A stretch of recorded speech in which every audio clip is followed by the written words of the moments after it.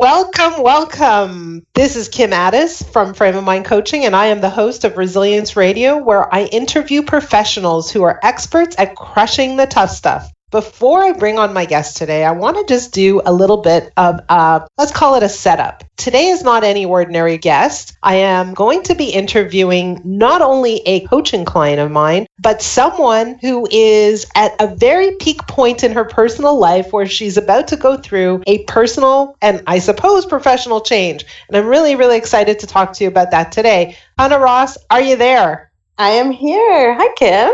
Welcome. Thank you. Thank you for having me. So you are the owner of a company called Vital Physiotherapy and Wellness. Right.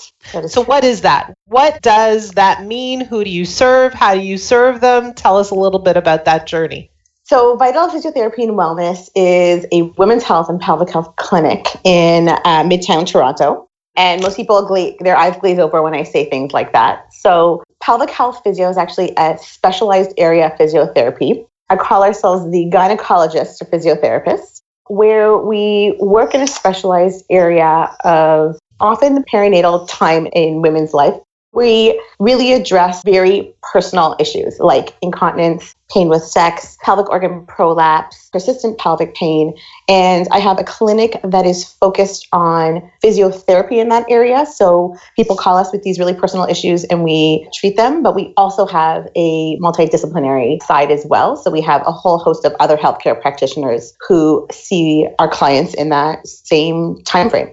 Okay, so how long have you been running this company? The company is 4 years old, but the clinic itself is 2 years old. Okay.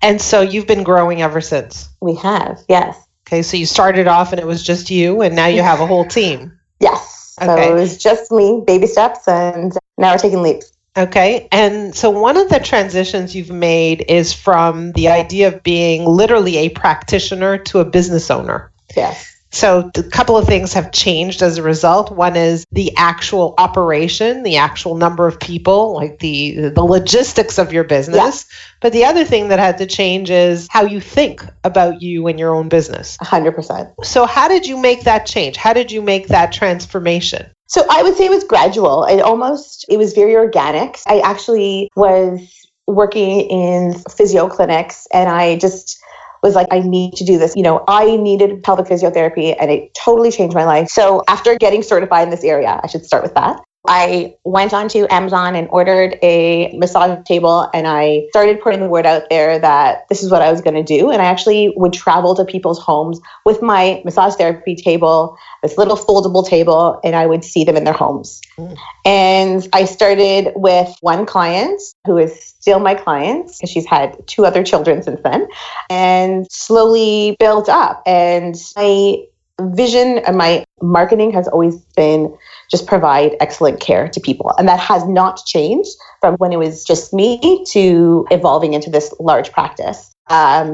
You provide great care for people and hope that it changes their lives. And then they go out and they tell their friends, you have to do this because it'll change your life. So wait, slow down. So this is an important question because I don't know how many people I talk to who are executives in their own business in large companies, and they are thinking about starting a business. And one of the things that holds them up is, I'm good at what I do. I know I'm an expert in this field, but I don't really know anything about sales. Yeah. So how did you go from 0 clients to, let's say, your first 10?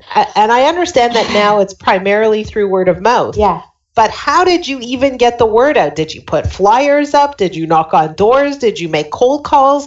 Did you tell your mother to tell 3 of her best friends? I mean, how did it work? I'm going to say I don't know, but I'll tell you what I actually did. I don't know why that first person took a chance on me. What I will say is from the time that I actually needed my own personal pelvic physio, I was already talking to people about it. So it changed my life. I went from feeling broken and, my body was failing me to actually realizing that I could change that and I could rehabilitate it and feel way better than I'd ever felt before. And so I was already talking about this concept to people before I was actually doing it. So very often pelvic physio is the kind of thing that, that friends are sort of whispering to friends about, if you're leaking when you cough and you sneeze or you jump, there's this thing you can do. it's kind of like this hush hush discussion that people have. I was having that discussion long before I decided to even start my business, and I wasn't having it in hushed tones. Like, I started to advocate for the actual service, and then I started to provide it. Mm-hmm. But still, you went from needing the service to becoming a provider. But how did you spread the word? How did people start knocking on your door? How did people say, okay, here's money in exchange for your services? I talk a lot to a lot of people. I don't consider it networking per se, but anybody who was willing to listen, I would talk to about it. So, and you would just give them your card? I wouldn't even give them what I realized was a spiel, but it in effect was. They would say, okay, want to hear more about it? I was like, sure, give me a shout. And I would, I would give them my card, I'd give them my phone number, give them my email address. And that first person told one or two people, and those people told one or two people, and those people, and it became exponential. It's like the shampoo commercial. You know the shampoo commercial? She told two people, and she told two people, and so on and so on. Exactly. So what you're really saying is your enthusiasm just spilled over, and you couldn't hold yourself back, and you were yourself. You were just talking about it because that's what you're passionate about. Yes. I didn't sit down and say, how am I going to go about building this? It happened because I loved it so much. Mm-hmm. So this is interesting because a lot of times entrepreneurs are given, let's say, the guidance to build a business plan. And that's the opposite of what you did. Yeah. Okay. I was like flying by the seat of my pants. And genuinely, as things grew, I had to reflect and say, I have these other 3 jobs happening. I'm physically incapable of doing all of this at the same time. And so just organically, the other jobs felt, I had to take leave or I had to resign from them so that I could focus on my personal practice. And then as that grew, I started to realize, well, I can't be traveling to these people's homes. That's taking too much time. I have this demand, and people were, I was saying, I can't see you. I'll see you in 4 weeks from now. So naturally, I had to find a space to be in order to be able to see all these people who, by the way, I was so excited to see them. It's like, yes, you want to take care of yourself? Let's do it. But it just was more of a natural process. Mm-hmm. Every time we reached a point where I couldn't see the number of people who needed to be seen, I was like, what do we do about this? And I went from doing home visits to renting a space. And then I hired somebody to do my home visits for me. And then I realized I needed more practitioners to meet the demand. And now you have about 10 practitioners. Is that right? Yeah. Yeah. Okay. So here's what's interesting to me. Okay. So I coach a lot of entrepreneurs, and a lot of entrepreneurs get to a certain point and they do it exactly the same way, flying by the seat of their pants. They just go. There is no plan. There is no structure. There is no vision necessarily specific. They just kind of found themselves at a place. And you're in that place right now where you're like, okay, so I grew this like this haphazardly and it's going super well. But now I need a little structure. Now I need a little plan. Now I need to grow, or I want to grow to the next level, but I think I need a little bit more of an idea of what that could look like before I just, hit the go button as I usually do. Right. I recognize the thought process and the ways that I got to here are not necessarily what's going to take me to the next level, because now I have hopes and dreams, right? Now I'm getting greedy. Now you're getting greedy. So, we're going to get there. So just a minute. Before we do that, I also want to share that Hannah has 3 children and is pregnant with her 4th. And this child is due in mid-August. And I think that this is a very interesting component of a business owner's life. So we have a female entrepreneur. You're in your mid-30s. And you're, going strong, growing your business. Your kids are in a good place. They're well taken care of. You have somewhat of a routine going on with your kids. And now suddenly there's a new opportunity, let's call it, a wrench in the routine, right? Things are about to change in a big way. And so tell me about your thinking with respect to how suddenly you put a stop to things in order to give your attention to a new child coming down the road. From an entrepreneurial perspective, how does it affect you? So I waver between being like, I got this, and holy crap, what am I going to do? But from an entrepreneurial perspective, what I would say is, up until this point, my goal has been grow, push, keep going, keep going, keep going. And now my focus is, how can I put things in place so that, that I can extrapolate myself clinic, so it's just not always about me, and how can I make sure that things continue to function and not necessarily grow? That would be awesome. But how can they continue to provide consistent, amazing, and exceptional care, even if I'm not there to rubber stamp everything? Mm-hmm. So you're basically, and this is very classic for a lot of entrepreneurs, you're moving from being heavily involved in your business to now stepping back, looking at the big picture and working on your business. Right. That's a totally different way of operating. Yes. It's challenging, but also exciting. So one of the things that you and I have been doing together over the span of our coaching is that your nature is to make things work. You're working 24 hours a day, go, go, go, go, go, go, go, go, go. And you don't really take a whole lot of time to breathe. Right. You don't take that word again. Yeah. You don't take a lot of time to take a step back and say, okay, so what am I doing? Where am I going? And I actually need to slow down so that the whole operation could speed up. Right. And that's been a massive shift for you. Yes. Just the idea that actually slowing down is necessary. Yeah. I think it fills you with glee that I'm going to be forced to do that. It fills me with glee. But I want to ask you a question. One of the things that keeps coming up in our conversation is this whole idea that you have some degree of resistance to change. Yeah. So talk to me about that. What is that about? What don't you want to change? Where is the resistance coming from, and why does it even exist? If you have an idea that things could get better, why not run into change? Well, I think that change is always scary. Something new is always scary. So different is inherently scary. I don't know that scary means bad necessarily. It doesn't mean bad. It just requires emotional energy to take that step and meet that new challenge. And so I think that there's a lot of energy that's been spent getting to this point. And I'm like, okay, how do I now get myself in gear to shift? And so the mindset shift is kind of what I'm resisting. Okay, so I'm going to step in as a coach, if you're okay with that, for a brief moment. So let's do it. Let's do it. Yeah. So here's what's interesting is you talk about the energy required to change. And I would suggest to you that it takes a little more energy to hold on white-knuckled to what you have. Yeah, except that it's what I know, right? Yeah, it's what you know. And so that brings up a very important point, and I think we spoke about in a previous podcast, which is the idea of the unknown, like that dark space, creates anxiety, and it causes you to imagine a negative or negative outcomes, right? Yeah. Not just one, but maybe multiple negative outcomes. And that's what causes you to refrain from pummeling forward, from moving forward at great speed. And so for me, the word energy is very important. And it's how do I use my energy? So when you imagine negative outcomes, that's energy used poorly, right? That's not efficient. So imagine you had a bunch of people in your waiting room, right? Like in terms of efficiency, and they all had an appointment at 11 o'clock. Every single person who was there for the day all came at 11 o'clock. That wouldn't be efficient, right? That wouldn't be smart. Right.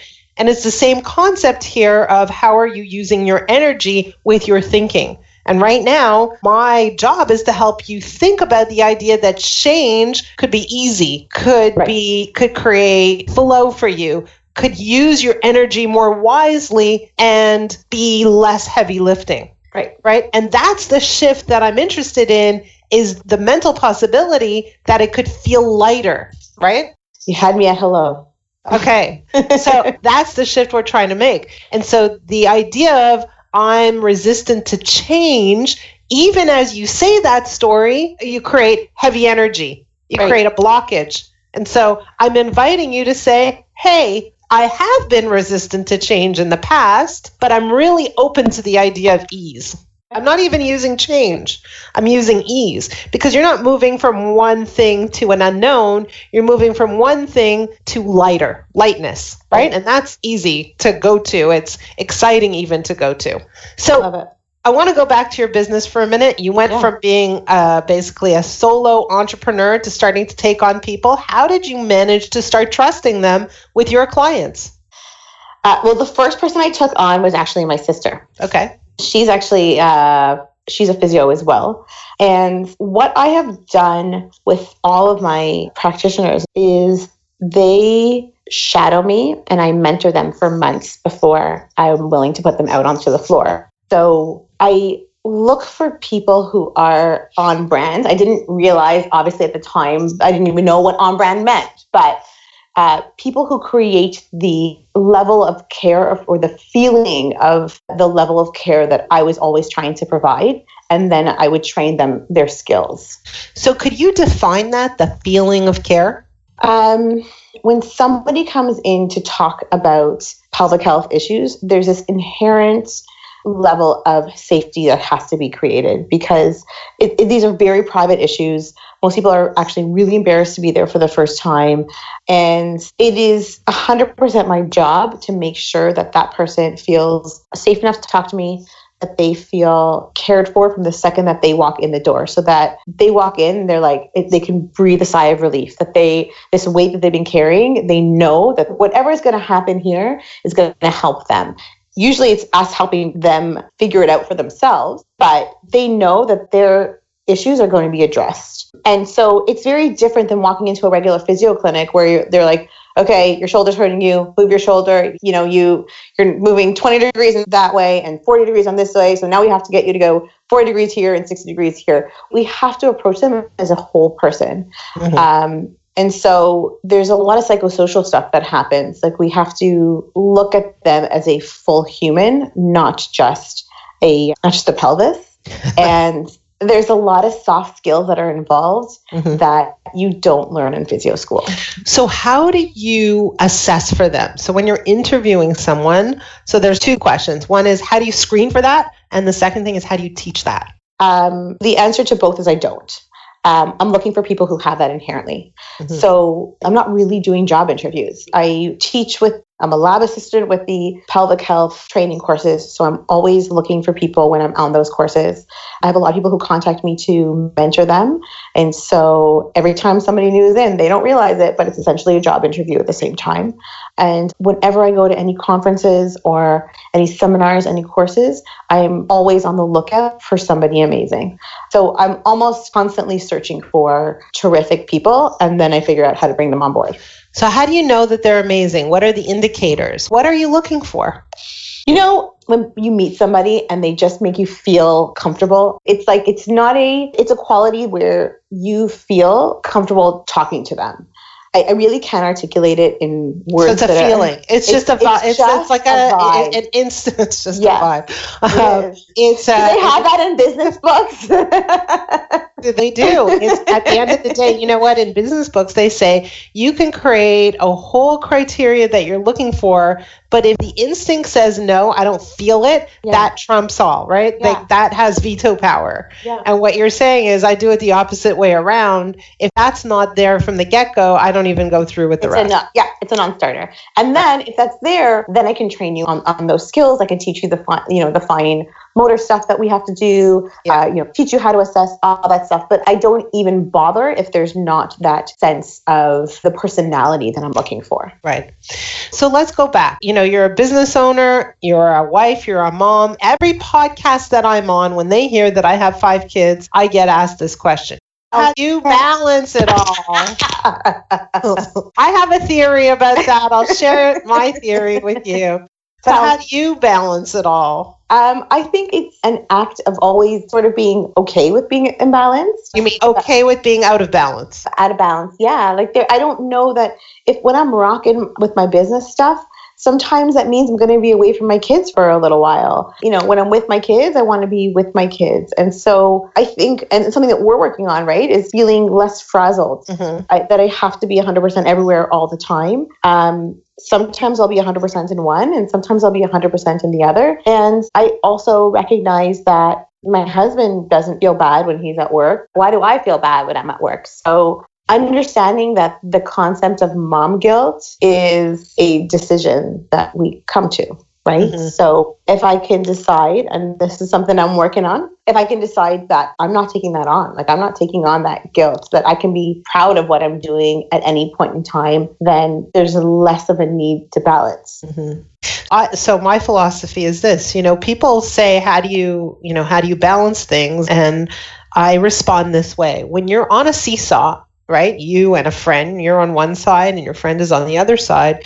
And the seesaw is in perfect balance. What's happening? Nothing. Nothing. Yeah. Nothing. Yeah. There's stillness. So is that how you want to live your life? Not so much, right? It's not that much fun when nothing's happening. So do you want moments of balance? Sure, moments, but not long moments, not eternal moments, just moments. Right? So for me personally, I'm not necessarily after balance per se. I'm after the ride. I'm after the experience. I'm after the ups and the downs and the bumps and it's a high to be on the ride. Yeah. And you're really on the ride, right? And so the other part of it is, if we go back to the conversation about energy, is that guilt is misused energy. Yes. It's a waste of time. Yeah. And who has time for that? You have too much to do, right? Nobody has time for that. And so I have so many clients who have that feeling of guilt. And I'm like, okay, so how does that make you more productive? Does that make you speed up? Does that make you more efficient? And the answer is no. Actually, it really seriously slows me down because it creates self-doubt. And when I'm in a state of self-doubt, actually my work is compromised. Yeah. And I would add to that also that I want my family to see me thriving in different areas of my life. I think that there's, in a sense, first of all, my husband never gets asked how he balances. But, the other half doesn't necessarily always get that question. Okay. Yeah. And in a sense, sometimes I say feminism kind of failed us because now we expect ourselves to be, the worker bees 100%. But also, we have to be the moms who are also the stay-at-home moms. I need to have everything home-baked and fresh and be at every single school event. And I think that is setting a precedent for unrealistic expectations. And so part of it's also deciding what is important to me as a mother, what's important to me as a business owner, and then being more selective in terms of what I'm choosing to do for each of those roles. Right. And where you could cut some corners, right? I think Duncan Hines is just fine. If you need to bake a cake, Duncan Hines works just as well as homemade, Hope Fresh. Amen. Amen. Or bakery, either or. whatever. Don't bake it yourself. Okay, so as we're rounding the corner to this interview, you have a coach on the line, one you spend already a lot of time with, but is there a question that you have for this coach? So I do have a question. My question is, how do you make a sustainable change? A lot of the times we're motivated to change by discomfort in where we're at. Mm-hmm. And so once that motivation is gone, how do we keep up with that change? Yeah, so it's very interesting because this comes back to the question that a lot of people ask us is, how do we create sustainable change? And usually that alludes to, how do we create sustainable change in behavior, right? So I think in thinking. Yeah. So that's, first of all, how do we create a sustainable change in our thinking? Because thinking precedes action, right? Okay. First we think, then we act. And sometimes that's happening at such a lightning speed that we don't see it taking place. And my job is to slow it down so that you see how your thinking is impacting your behaviors. And so, it's a muscle. It's a muscle we build. It's kind of like saying, how do we sustain a six-pack? In other words, great abs, right? How do we sustain that? Well, you got to keep doing your exercises. You can't just get great abs and then go to McDonald's every day. It doesn't work. Right. If you get to a place of having great abs, how do you keep your great abs? You got to keep exercising. Well, it's the same concept here. If you have an effective change in mindset, and what makes it effective, you feel better, right? You feel differently. You feel lighter. You feel less guilty. You feel like you're perhaps getting more done, but you feel just a sense of well-being, a sense of health, a sense of harmony with the world, a sense of greater relationships, and not that heavy, anxious, worried, aggravated, frustrated feeling, right? So that's how you know you're in a better mental place. Yeah. How do you keep that going? Well, I encourage my clients to continue journaling, to continue doing that mental work. But even so, what's the greatest sign is that if you feel bad, your emotions are like your GPS, right? If you feel a negative emotion, that tells you, holy crap, I better go back to the gym, the mental gym.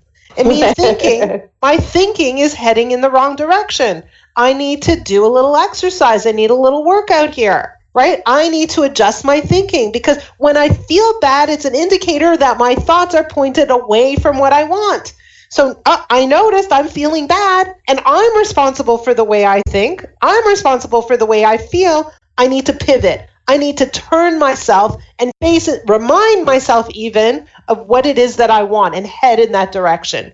Because when I'm focused on all the things I don't want, I feel bad. Yeah. And that's telling me that my thoughts aren't cooperating with my deepest desires and goals. So I need to get realigned, right? So the answer to your question is that this is a muscle we build, so that when a negative thing happens and our muscles are strong, we bounce back faster. We all get kicked sometimes. Yeah, but some life people, happens. life happens, but some people, when they get kicked, they stay down a very long time. And those people who have that muscle, yes, they get kicked, they fall, but they get up a little faster. Right. And they run with it. And so that's the goal, is to build that muscle. You know, you and I are working together for a period of time. After that's done, you can't just stop doing this. You got to keep going. So that's the answer. Gotcha. You brush your teeth every day, right? So you do. You brush your teeth every day. Some people do it even twice a day. They're just gung-ho. Yeah, exactly. I have to say, you're one of my most fun clients. There is not one call where we're not laughing. I have the greatest time with you. So thank you. Thank you for spending this time with me. Thank you for sharing your story. Thank you for asking a great question. And thank you for spending your journey, part of it at least, with me. I appreciate it. Oh, and thank you so much for taking the time to talk with me every week and today. I really appreciate it. Onwards and upwards. Amen.